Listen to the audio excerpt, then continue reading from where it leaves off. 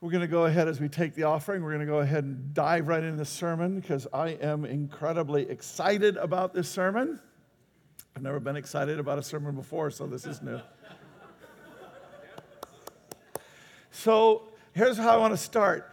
Just when you thought it was safe to go back to Facebook. By the way, if you're online, you can click the give button. Thank you for that, Becky. But just when you thought it was safe to go back to Facebook, you know, another tweet goes out, another thing happens, and all of a sudden, boom, there goes the fire again. It's over here, and it's over there, and it's over here, and over there, and everything else. And I want to say something. Thank God that, as we said last week, that the tone continues, the tone and the volume and the number of people continues to decrease. Thank God for that. But never, ever, ever does that mean that we shouldn't be discussing these things. It means that we need to know how to discuss these things in an entirely different fashion than throwing gasoline on a fire, right? I'm never arguing for let's not talk about it because it makes people upset. To the contrary, I'm actually a huge believer in you got to talk about the things that are going to upset you because if you don't, you can't be one. You can't actually, right? You can't actually connect and you can't actually move things if all you're going to do is every time things get difficult, sweep behind you. So I'm a big believer in speaking, but I'm also a big believer in speaking in a way that preserves the dignity of the other human being, that respects them and holds them in high regard. So I want to say, thank God that the volume is going, the incendiary volume is going down. And I also want to say, thank God that there's a lot more of the voices that I'm starting to hear where people are actually trying to reach across and trying to understand where other people are coming from. And they're trying to present things from how they think, but how you think, and there's an attempt that's being made to reach across gaps and gulfs, and that's what God would have us do, right? So thank God for that. But let's be clear about something. If we were to take all the people in this room and say, who is what we call in psychological terms conflict averse, meaning they would prefer to avoid conflict. In this church, it'll be slightly higher because we tend to value the candid conversation. But nonetheless, you'd still only find 20% at most of this congregation would raise their hands and say, I'm good with confrontation. The other 80% would say, basically, you know, if I could cut off my foot and avoid the confrontation, I'm good with that, right? You know, just get me out. I don't care. Just get me out. And so when I start talking about this whole topic right now, I just want to be aware of the fact, and I want us to all be aware of the fact that there's a good 60+% of this congregation that's saying, oh my God, he's not going to talk about that again, is he?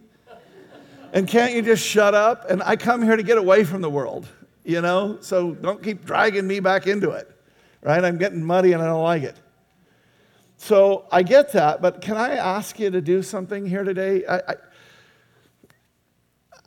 I think there's two ways of being done. You know, the first way of being done with something is, I'm done with that. I don't care. I don't want to talk about it anymore. Put it behind me. Put a door there. Lock a door. Throw the key away. You know what I mean? I'm done with this. I don't want to talk. I don't care. Just don't talk about it. The other way of being done with a thing is to actually get past it, is to actually have something happen that so gets you, captures you in your imagination, in your heart, in your mind, everywhere, that so captures you that you suddenly become different. And the whole experience of this thing that we're experiencing right now is not confrontation, oh my God, I hate it. It's all of a sudden God has opportunity. Always remember something. One of the reasons why we tend to embrace confrontation a little bit more in this family is because I believe something deeply, and a lot of other people have also believe it and have discovered it and so on, and that is every conflict is actually an opportunity if you'll just find it. God's doing something, right? I have argued with you that God is the one who is smashing things. And I don't just mean in the culture. That certainly has happened. I mean in the church too. Smashing relationships, smashing things, creating fault lines in places that they didn't seem to exist at all. They did. In retrospect, you could see where they were, but they weren't an issue before. And now God's the one that's bringing it up. But always remember what God's doing is we know that God causes everything to work together for the good of those who love God and are called according to his purpose for them. And that just by golly may mean Trump getting elected. And it may mean the division that has happened because of that. It may mean that God actually has a plan and a purpose in it. It may mean that there's something in this that is not just a pain, but is glorious, that is incredible. And I don't mean that Trump is getting his agenda or anything. I mean, God has a much bigger picture to it. And so that's what we're going to get today. And I want to ask you to be something. I want to ask you to become resurrection Christians, Sunday morning Christians, not Friday Christians, where when Christ dies, it's too much, you can't take it, so you're done with it, and you sweep it away and just live in denial about it. I want you to be the kind of Christians who will press through to the end and get to Sunday morning where the victory is. Because I'm telling you, I think we're there. This sermon, I don't know how many more God's got with it. I think we're pretty close to done. I wouldn't be surprised if this is the last sermon that I'm doing on this. I think it might be. You never know. God's in control. But I think it is. And that's not prophetic, okay? I hope it is. But can I say something this way? We've gone through an awful lot of horse manure. Let's hang in there till we find the pony. Right? Right? Okay? So on that note, we're going to pray. And Nancy Tarbert, this is awesome with the Bible study that you do, the community Bible study, everything else. This is an incredible couple. Their family, she's actually got her kids here, so great choice to pick her right with the kids. You can show off for them now. So pray for the sermon. Lift up another church too. Thanks. Heavenly Father, I just thank you for this church. I thank you for the home that we've all found in it. I thank you for you speaking through Kurt and helping us to come closer to you. Amen. I praise you for the home we have here. I want to lift up Vintage Church in Santa Monica, where our kids and their friends all go, where they hear your word, Lord. Amen. And where they praise your name. May we all be able to praise your name each and every day. Amen. In Jesus' name we pray. Amen. As a resident of Venice, I'm loving hearing that there's a great church in Santa Monica, because that was not the case for a lot of years. So if there's something great there, I'm really excited about that. Okay. In order for you to get the revelation that God gave me just a couple of weeks ago when I was in Jackson, I need to tell you a story. And I need you, as we do with stories, as we're supposed to with stories, I need you to enter into the story as me, so that you go through the steps that I went through, so that hopefully the revelations that God gave me will be revelations to you, not just information. We're never just going for information. We're going for that aha moment that makes you go, oh my gosh, that's true, and that's deeper, and that's richer, and I need to get there, okay? So here's how the story goes. There is a couple in this church who I adore. And I mean, they're just, there's a lot of people in this church that I adore, and thank God for that. I'm so fortunate. But the bottom line is this is a couple who I've just been very, very, very, very close to, and it has been incredibly rich and important in my life. I mean, the conversations that we get into, there's difference. We're not just this, and the difference becomes this opportunity to go deeper in all things. And it has been, I just really want to put this the right way, it has been tremendously valuable to me to be in relationship with this couple. Okay? So, they are of a different political persuasion than I am. I am roughly conservative. They are roughly liberal, and but they're roughly progressive, and I'm more than roughly, and me too. But the bottom line is none of us are perfectly anything anymore. And do remember, when God's doing these fault lines, He's redefining what liberal and conservative mean. If you really are paying attention, 4, 5, 10 years from now, we're going to think about all these things quite differently than we do right now, because He's doing a lot of stuff. But having said that, the point is that we would have these discussions, and we're really close and so on. And this person posted something online which was typical, very thoughtful, it was respectful, it was appropriate. It was about the ACH, which is the Affordable Care Act, and the repeal and replace, what's the new plan, what's going to happen, and so on. And this family happens to have a situation going on in the family where, and please don't try and figure out who this is. Some of you are going to know instantly, but don't figure out who it is. It's not the point. And the point isn't about the Affordable Care Act, okay? You're right? So, but the point is that in this discussion, this person brought up that there's a change that's happening and that this change could very easily cost them a ton of money. Be very difficult for them. Now, just to show you the kind of caliber of the person that I'm talking about here, this person was saying and said, so in the original post said, I want to make it clear, we are one of the fortunate ones who, even though it will be quite difficult for us, even though it'll be very financially harmful, we can still afford it. So my post is really about the millions of people dealing with very similar situations that cannot. Okay? And what's going to happen to them? Are they going to fall through the cracks? As, frankly, had been the case before ACH. You remember something. My brother Dave got prostate cancer before there were pre-existing conditions and was never able to get health insurance for it and spent hundreds of thousands, really, truly, well over $1 million to keep himself alive for the 10 years that he did. So this is not an abstract concern of mine. This is real. This is my own brother who I watched unable to afford and to get. Well, he could afford it because he was, but you get the point. It was exhausting his resources and did exhaust them in ways that would be quite helpful if that hadn't happened to Jan. That those resources could have been quite helpful to her at this point in time.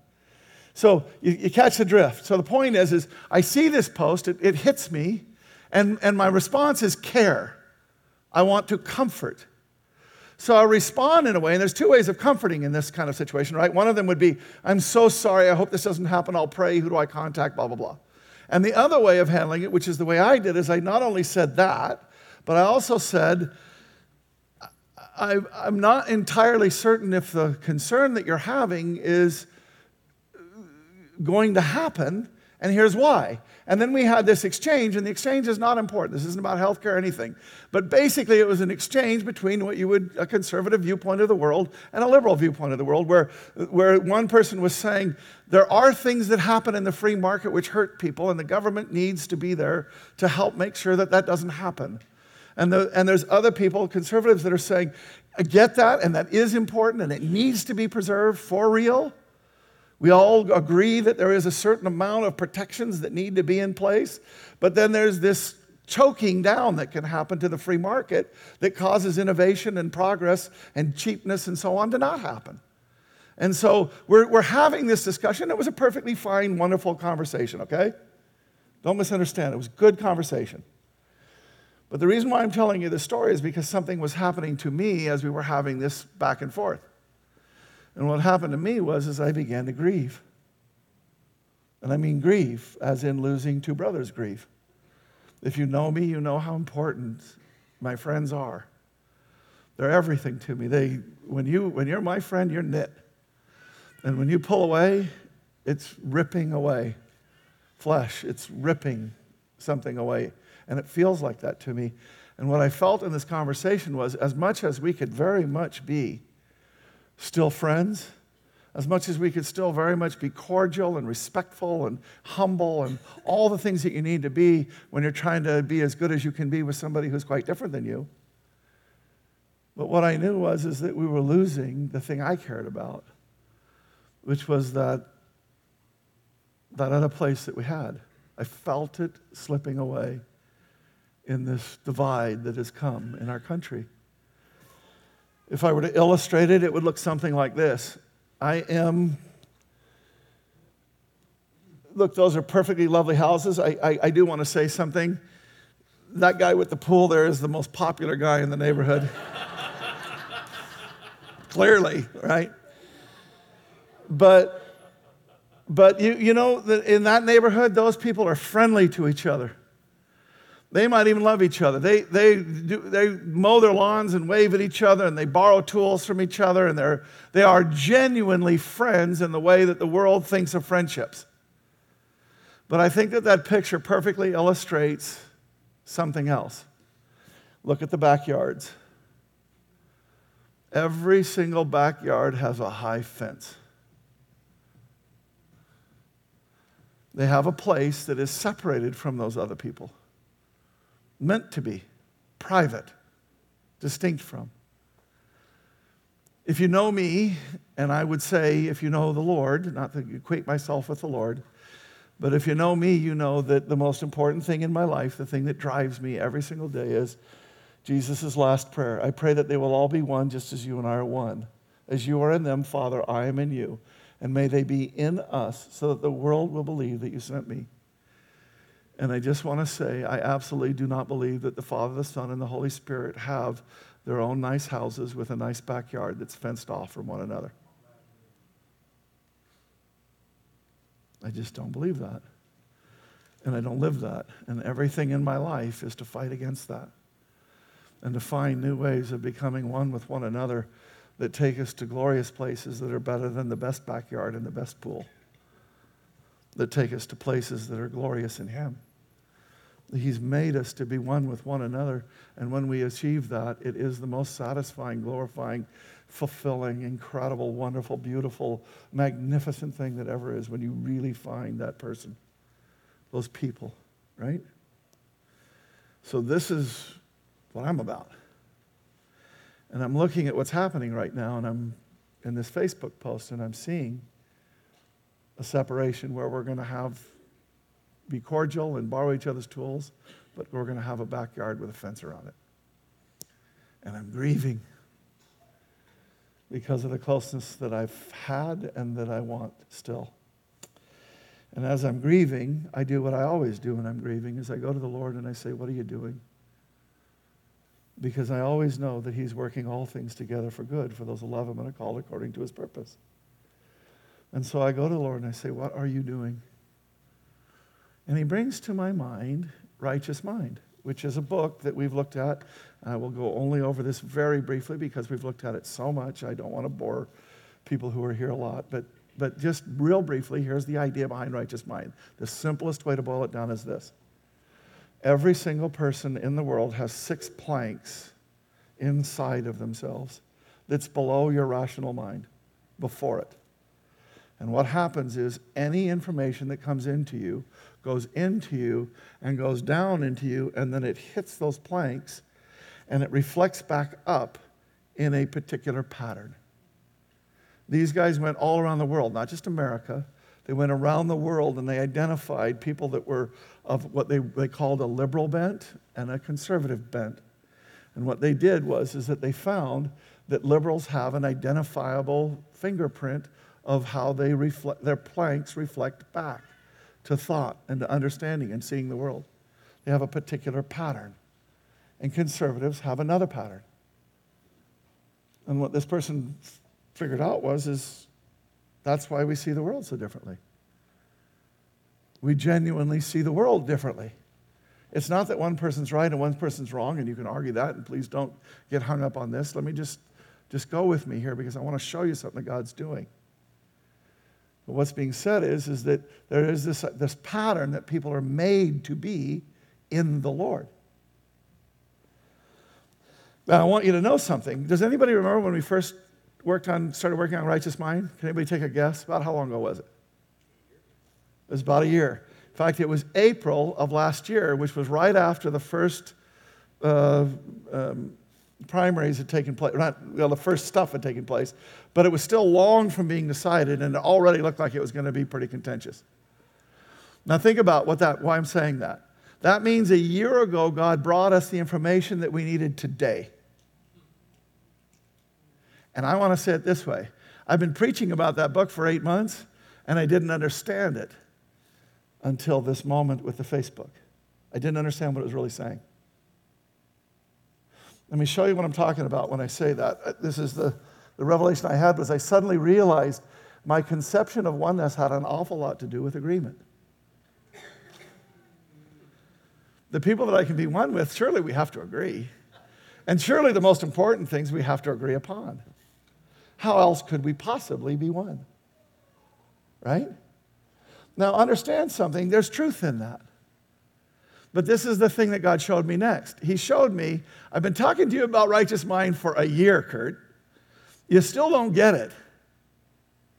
It's not about sameness, it's about difference. And then what he did is he showed me something. See, when I think about how to see the world, I just always assumed that there was one way to see the world. And that was through the new eyes he gave me when he made me new. And that's really true now. Understand something, when we talk here, mostly we're talking about Christians in this family being able to become one.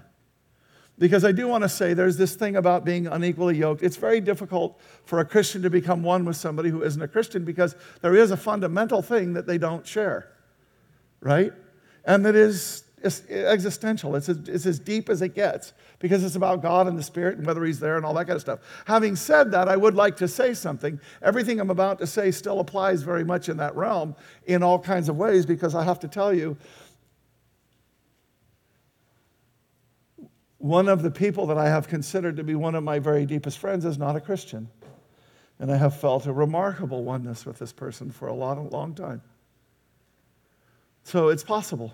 God can actually give you love, adoration, respect, connect you, right? Even if. But having said that, there is something too when you got saved. I was blind and now I see, right?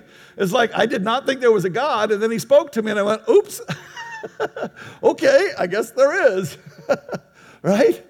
And that changed everything, and I saw the world quite differently, to the point that at this point in time, knowing Jesus like I do, and I would have to say that that's very incomplete, but also a lot. But having said that, I can meet somebody from a different culture that belongs to an Eastern Orthodox church or something that's way outside of my tradition and so on, and when I'm talking to them, if I discover that they know Jesus, and I hear it because of how they talk about him, when I discover we're connected, right? I'm in love with them because I see Christ in them, and we're like, let's link it up, okay? We're good. Connection made. I love them. So there is this thing that is true, and we have to remember it. There is something distinct about having become a Christian. One way of saying it is, no one can say Jesus is Lord except by the Holy Spirit. Okay, there's just things you just don't get if you don't know the Holy Spirit, if you don't have the Holy Spirit inside of you. You just don't. Okay, if you are here and you don't know him, what a beautiful day to say, you know what? I need to get to know this guy. And you just ask him, would you show yourself to me? Would you just talk to me? Would you just enter into a relationship? Would you just start whatever it is, however it is? I don't care, right? If you're really there, help me, right? If you really say that, he likes that prayer. Okay, things will happen. Having said that, though, here's what happened in this Facebook moment a couple of weeks ago. I always thought that was my oneness with people, and it is. In Christ is how I become one, because I can't do it otherwise. There's too many things that divide us. But in Christ, I can get past what divides in order to get to one. But having said that, all of a sudden, God showed me something that I had never seen before. I just say that, but it's probably not entirely true, but it certainly was a revelation for me in this moment. He not only makes us see things through the way he made us when he made us new, but we see the world through the way he made me, be that a liberal or a progressive or a conservative. Now, let me show you what I'm talking about. Watch this. Okay, which manifests the fullness of God? We're going to do some math here. You said there would be no math. I lied. There's math. Okay? There's plenty of programmers in here. If you don't understand it, say to them, what's that plus sign mean again? Okay? C plus C equals what? Programmers? 2C, right? So two conservatives together equal what? Two conservatives. Right? This is tough math. Okay? You have to go to grad school for this algorithm stuff. All right. And two liberals together make up what? Two liberals. Now, I want to say something. I prefer to call liberals at this point in time progressives because that seems to be what they prefer. They prefer that label, and I agree with that. But you understand right now why I couldn't label it 2Ps. Because then there's going to be a lot of tweets about Kurt said 2P. Okay? So don't tweet. Okay? What's that? It's already gone out. Yeah, well, there you go, see? Okay. So 2L. So here's what we've got in the world, see? We've got a bunch of C's together that make up a C church, and then we have a bunch of L's together that make up an L church. Now you tell me, is this what God meant when he said, I pray that they all be one? Is that what he meant? I don't think so. So let's take it deeper. This is that graph that we've been using from Righteous Mind that talks about how a liberal takes these 6 planks and what reflects back. And what reflects back is primarily these first 2 and a little bit the third one. And it's the first one is care and harm, liberty and oppression. And then there is some fairness on there too. And what happens is anything that happens, what they reflect back first is care. And we've looked at lots of examples of this, so I can't go into them right now. But I want to contrast that with what a conservative does. A conservative, it hits these 6, and all 6 of them reflect. Now, here's the problem. If you want to handle this simplistic, you'll say, well, it's got to be better to be a conservative because at least you're using all the planks. Right? Now watch. How does God identify himself? In the New Testament, God is love.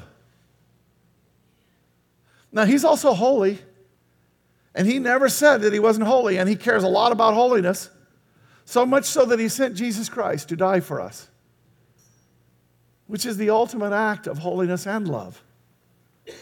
It's holy because he didn't blink at the things that you did when you chose to go a way other than him.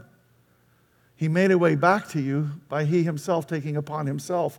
And so it fulfills all of his holiness, which is perfect. Holy, holy, holy, perfect. But it becomes love because it's him taking what we were due upon himself. In fact, let me tell you, in the Old Testament, watch this. The Lord passes before Moses, who's been with God all the time face to face, talking to him. And what he does is he says, you know what? The more I'm with you, the more I know there's more to you. You got to show me who you really are. And he says, well, you can't and live, but here's what I will do. I'll put you in a cleft in a rock. I'll put my hand over it, and I'll pass by declaring my name. The very last you can look, okay? But here's the name that he declares when he walks past. The Lord passed before him and proclaimed, the Lord, a God merciful and gracious, slow to anger, abounding in steadfast love and faithfulness, keeping steadfast love for thousands, forgiving iniquity and transgression and sin. And then he goes to the other side of the coin. Who will by no means clear the guilty. He visits the iniquity of the fathers upon the children to the children's children, the third and fourth generation. And you may say, well, that's not very nice of you. But here's what he's saying. No, when you do something, it's going to carry down to your children. Do you care about them? Do you love them enough to not do what you want to do that's going to harm them? Don't go have that affair. You understand? That's going to affect your children. If you've done that, seek his grace. Because the God who's being revealed in this is a God of what? Yes, holiness, but love. He's expressing care for you, even when he gets tough on it. It's care, which is what again? Isn't that kind of liberal thing? What if what really is happening in the world is, what if it's possible that God actually did make liberals? What if it's actually possible that God did make conservatives? Is it possible? Is it possible? Is it not only probable? And if it's probable, is there something he's doing in it that's important? And if I were to graphically show you, what if what he's doing looks at something like this? You take the liberal and the conservative and you move them together and you get a new picture, which is the fullness of God. What if I don't manifest the fullness of God alone? And what if me and all my conservative friends together do not manifest the fullness of God? What if me, my conservative friends, and my liberal friends together start to image them? See, that's not liberal or conservative. It's not liberal because these right-hand planks are very big and thick and full and rich, and God is using them. But it's not conservative because he's still weighted over there about care and harm, about the things of love. Not that there's not love in these other things. Don't misunderstand me. But are we getting it? Is it resonating? I'm hearing some ahas. What if what the church that God wants is supposed to look like this? What if it's supposed to be God's church, God's image, because all the conservatives and all the liberals are getting together and becoming one, despite their differences? Because here's what's actually happening in the church right now. We have a few liberals mixed in with the conservatives. Now, Lake Sam is not like that. First of all, we live in the Northwest. Okay? So if you're going to have a church of conservatives, me and the other 10 of us are going to have a great church. Okay? Even conservatives up here are liberal in Texas. Okay? And that's because we've been flavored with things that are important and are valuable. And it's moved things. So the bottom line is what we've got as a church that looks like that. And whenever you have a few liberals sprinkled in with the conservatives, what happens to the liberals? What's the minus sign mean? It means subtract. And what happens is the liberals leave the church and you end up with a church that's filled with only C's. And across the country, that's what we've got right now. We've got a church of God that has a lot of C's in it and not a lot of L's. And that's exactly what God is trying to smash. Because it's not the image of God. There's a dynamic that has taken place inside the church, inside of what happens, and there's other reasons that we don't have time to go into about why this happened. But the argument that I'm trying to make with you right now is that God has a deeper purpose in what he's trying to do. And he wants us to embrace this thing at a different level. How many people know Gene Luen Yang? Does anybody in here know him? Okay, well, he's a graphic artist, graphic novelist. He just won the MacArthur Grant back in September, the Genius Grant, they call it. And he's a Christian. And the CT, Christianity Today guy is interviewing me. He says, when I asked Yang about the current political climate in the United States, his response even goes even further than empathy, which is to say have empathy for the other side. You see what he's saying? He goes beyond empathy. Here's what he says. He argues that we need people who are different than us. He's Chinese American, brought up in America, and he thought for most of my life, he said, I thought that was a negative. I hated being different. But he said, the older I've got and the more that I've come to appreciate what it is that God's doing in the world, the more I've come to appreciate that my difference is what makes me valuable. That I'm part of the whole. That I'm supposed to be flavoring. And so what he says is, I believe that if you have two poles, if they're both healthy, you can have a pole that's not healthy, right? But if they're both healthy, the tension between them ought to lead somewhere good. If we play different roles, even if it seems like we're in opposition to one another, what comes out is good. And here's what I said. Now, note what time this is. I said this at 3:48 in the morning on this Facebook post. I've been posting all day. If you've ever seen my Facebook posts like this, you probably haven't read them because you looked and you said, my God, doesn't he understand that Facebook is supposed to be short comments? Okay? I mean, mine are novels. Okay? And so I'd been doing novels all day long and having this grief kick in as I was doing them. And at 3:48 in the morning, I woke up grieved over what was happening. And I started to write, to process, to try and understand what God was doing. And I came to a place to where I said to this person that I love so much and these two people, I used to think that what you and others experience is a misunderstanding and that I could help bridge the gap. Like you really don't understand me. If you just understand, then that we could find some agreement. What I'm discovering is that it's existential. It's the very heart of our being. It's these planks. It can't be gapped. Rather, it must be appreciated. For we're finite. And understand what I'm saying. I'm not saying it needs to be appreciated. There's a lot of things that are going on right now that are anti-God, and I don't have to become one with what's anti-God. But what we have to understand is there's a lot of people who are wanting to be in the church, who love God, who really are Christians, and who God built a certain way to see things a certain way, and they're reflecting back a certain thing, and they're not being appreciated. The value of what they're supposed to bring so that it flavors me in a way that I become looking more like God in community with them is not happening. Do you see it? That's what I'm arguing for. And so I said, appreciated, for we are finite beings needing each other to be whole. Fallible beings needing what the other brings if we're ever going to actually approach the fullness of truth, the image of God. And that is not some flowery generalization meant to paper over significant differences. I find myself like Rodney King saying, can't we all just get along? Through this whole political nightmare, I'm discovering God is saying yes, but not because you agree, but rather because we can be better and strongly precisely because of our disagreements. But that's going to take a kind of miracle only he can do. And suddenly I have a much deeper appreciation for Jesus' final prayer for oneness. Now understand, I'm not preaching to you about some Facebook post. And I'm not preaching to you about some political thing. I'm preaching to you about an existential difference that God made in me while I was working through a Facebook post. And the existential difference he did was he said, your oneness always had to do with a certain level of agreement. And I want to tell you, that's not even close to the oneness I can make. Because I can make two people who are utterly different be one. And that's better. And so I went to God and I said, how in the world can I do this? Because let's be clear, everything I've said up until now is Christianese, nice and flowery. But what the heck does it mean in real practice? When you're having dinner with somebody who really feels quite differently about what's happening in the world than you do, how do you be one with them? How do you do that? And all of a sudden the Lord said, you can't. You can't do it.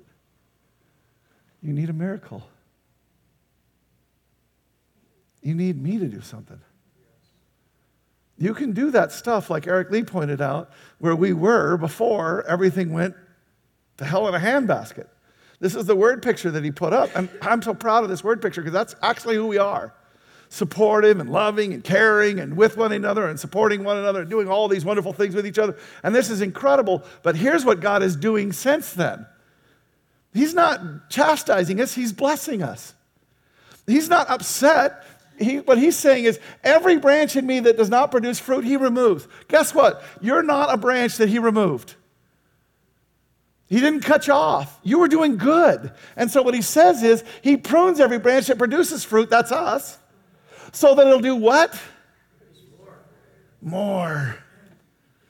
This is what he's trying to do. He's trying to take us to a whole new level of oneness. We've enjoyed magnificently, gloriously, because of his Holy Spirit, a level of oneness that is extraordinary. Your prayer earlier today about home, I found home. That's what people say over and over and over. You find a connection. You find a oneness. You find people that love you and you love. And it is amazing what God does here. But what if there's a whole nother level of what God can do? And so I'm thinking about this at 3 o'clock in the morning. And I posted that and I'm going, what are you doing, Lord? And how am I supposed to do this in a real way and everything else? And all of a sudden he brings to me the most obvious example you could ever imagine. Where's another place in the world where God takes two completely different people and makes them one?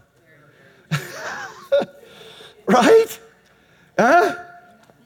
If you're not married, hang in there with me. It works.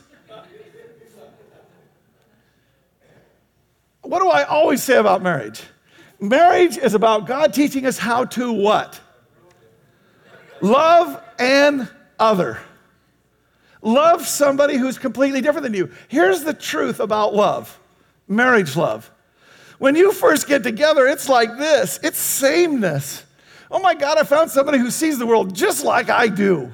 This is incredible. You know what I mean? And we sit on the same side of the bench so we can look at the world together because you complete me, you make me whole. This is awesome, right?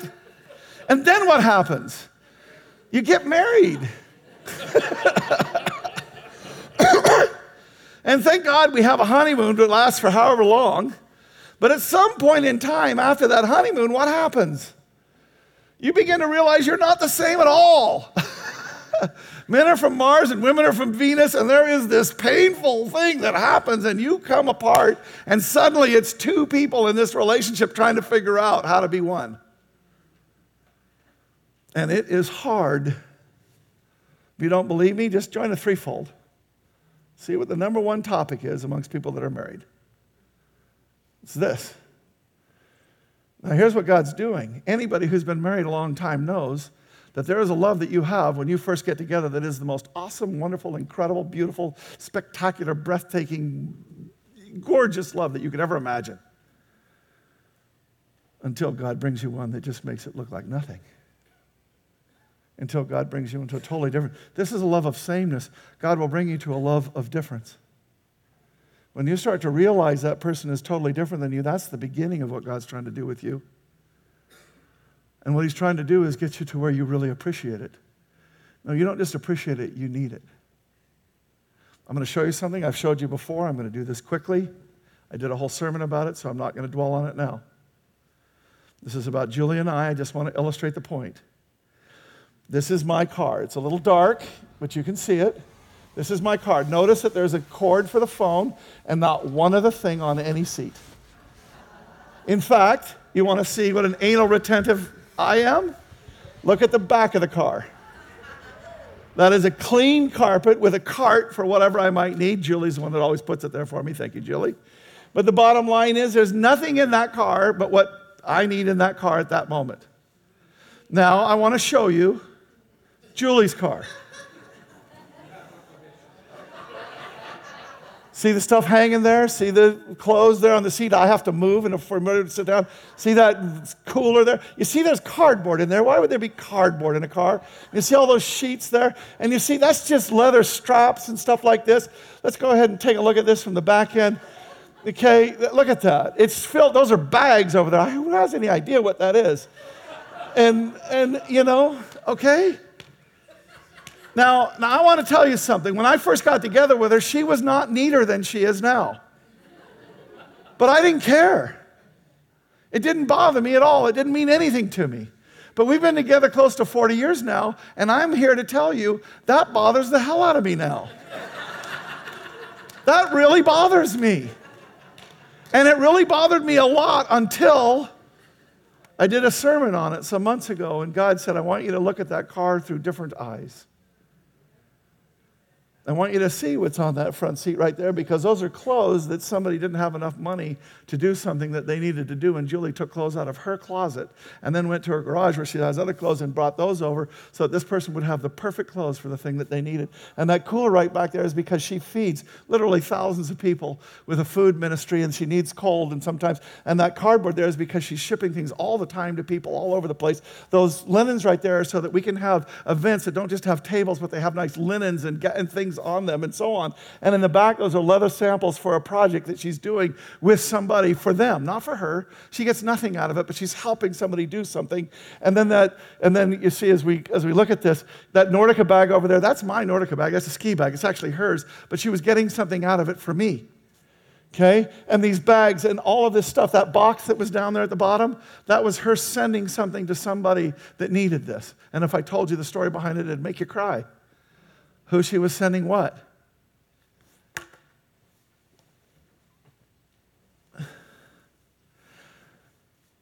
We're different. But when I see that through the proper eyes, I don't see something that I hate. I see something I wish I was. I literally fulfilled the Samaritan parable in the negative on Thursday about this sermon.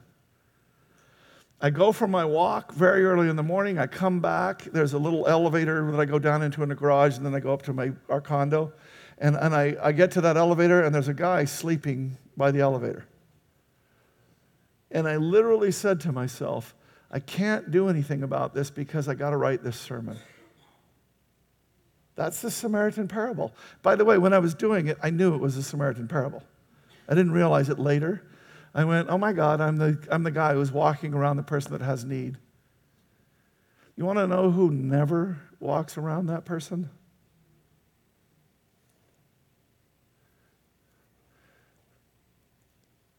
I don't just want what she's got. I don't just need what she's got. I couldn't value who she is more. Because I'm not that. And God isn't asking me to be that. By the way, the thing that I am, she finds enormous value in too. Here's when she doesn't find value in it, by the way. This is a little sidebar for marriages. When I'm picking at her about the things I hate, well, then she hates me too. And my stuff. But when I'm valuing her and the things in which she's quite distinct from me, then miracle of miracles, she actually seems to value something in me. You see it? We're there, aren't we? This is big stuff.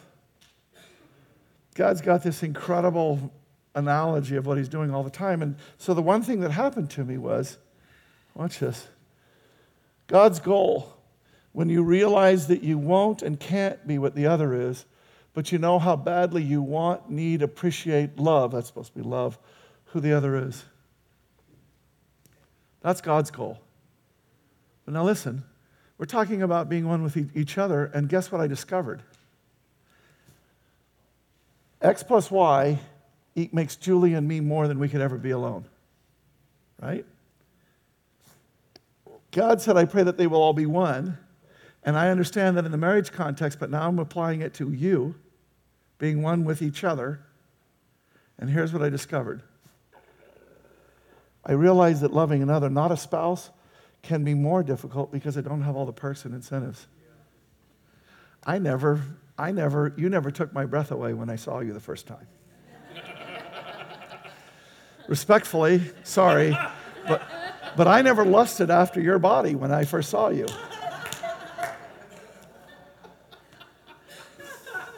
And thank God for that.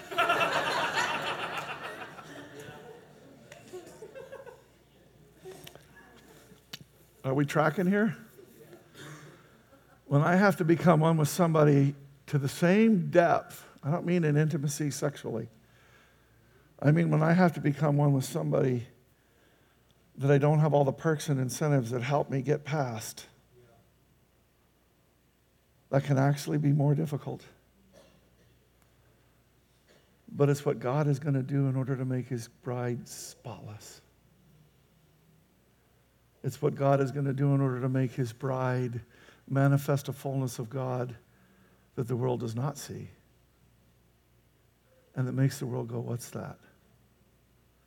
We think they're going to believe because we tell them about Jesus. They're going to believe because we're one with somebody that they know they can't be one with somebody like that. Yes. That's what makes them go, what is that? You want the question? Be the answer. Right? God is not going for this. He's going for this. This is my new favorite threefold.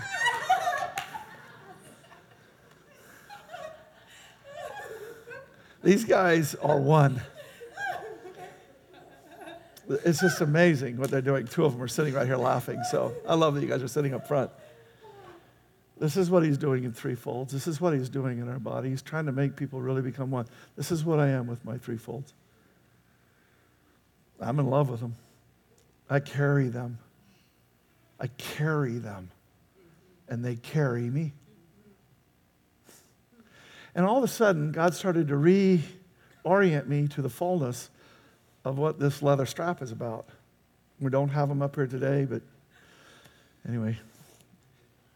But remember, we've been saying this leather strap, what we've been saying is it's to remind you to reach out in this phylactery way where there's the word in your head and there's the word in your heart and it comes out your heart to your arm and then it goes out to the very furthest finger so that you're reaching out to the Samaritan, the person that's not like you. You're reaching out to them as far as you can get.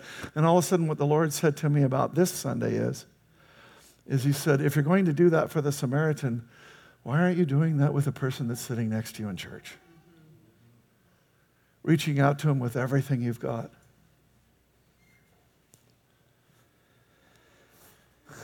Because God said, be humble, thinking of others is better than yourselves. Lord, in Jesus' holy and precious name, this body recognizes that what we need is a miracle. We recognize that these things that we're talking about we can't do in ourselves, but you've given us an image, a pattern to follow.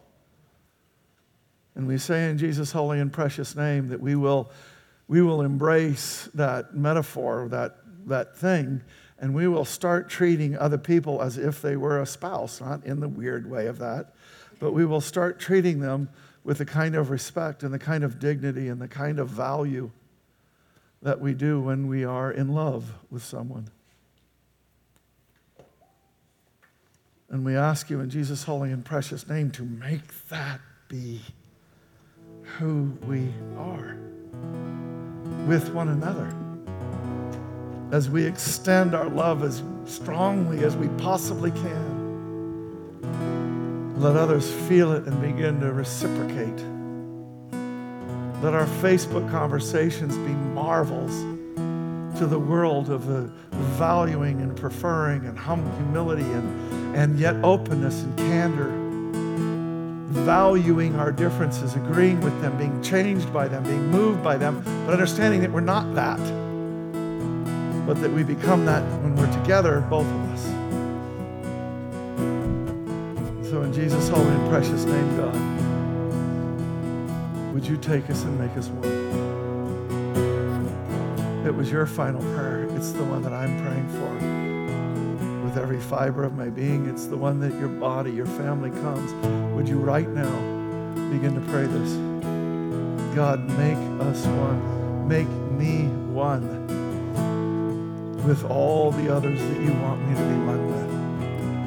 Pray that.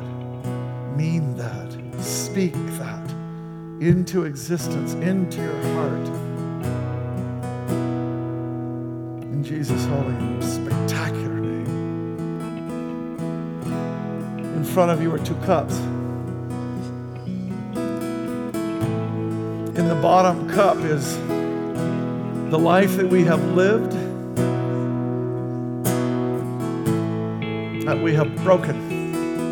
It's not the life God had for us, it's the life that we chose, and it led to division. It led to fences. It led to separation from you, from each other. We put our fingers in there recognizing what we have done and break it. And now we say in Jesus' holy and precious name, we lift this cup up to you. We recognize that we have broken our lives, and we recognize that you, God, can put them back together. You can make us whole. You can heal us. So in Jesus' name, we take this bottom cup and we say, heal us, Lord.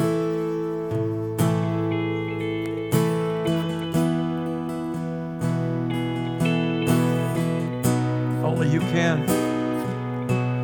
And the fact is that Jesus, on the day that you died on that cross, in that moment, every single thing for us to live the fullness of the life that we just talked about was completed.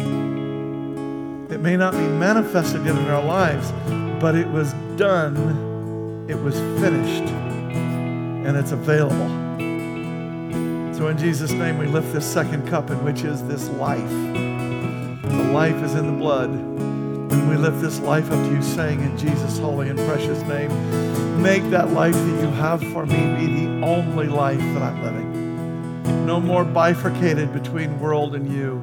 God, let me live your life and your life alone. Take together. Thank you, Lord. With eyes still closed, if you do not know the Lord, this is the moment. If you didn't take it a cup, even if you did, just speak it to him. God, I want to get to know you. Jesus' holy and precious name.